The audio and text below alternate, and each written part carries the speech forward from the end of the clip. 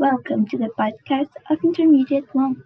Today I'm going to interview a woman who solved the case of Marina Inserra, a girl who tried to save a deer that was understood but was assaulted. So, how did you find out that the deer was in the street? Oh, I was at home and I heard some weird noises, and then I looked out the window and saw the deer there. Hmm, what did you think when you saw the deer? I was scared because it's not normal to have a deer in the middle of the street.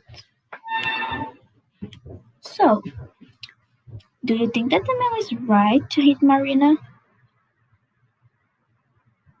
I don't think so because the aggressor is actually the owner of the animal.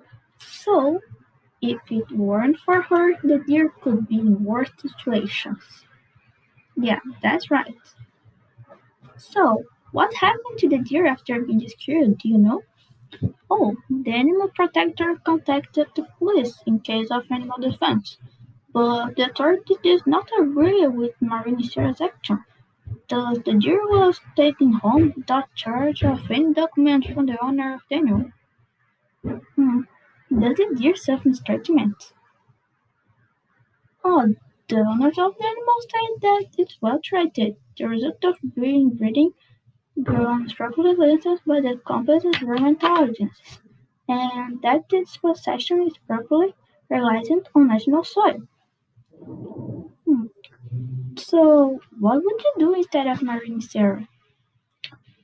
Oh, I would probably do the same of her life. I would save the deer, but it's very sad the situation because the deer is a wild animal and it should not be at a house. Yeah, you're definitely right. Well, thank you for participating. Oh, you're welcome.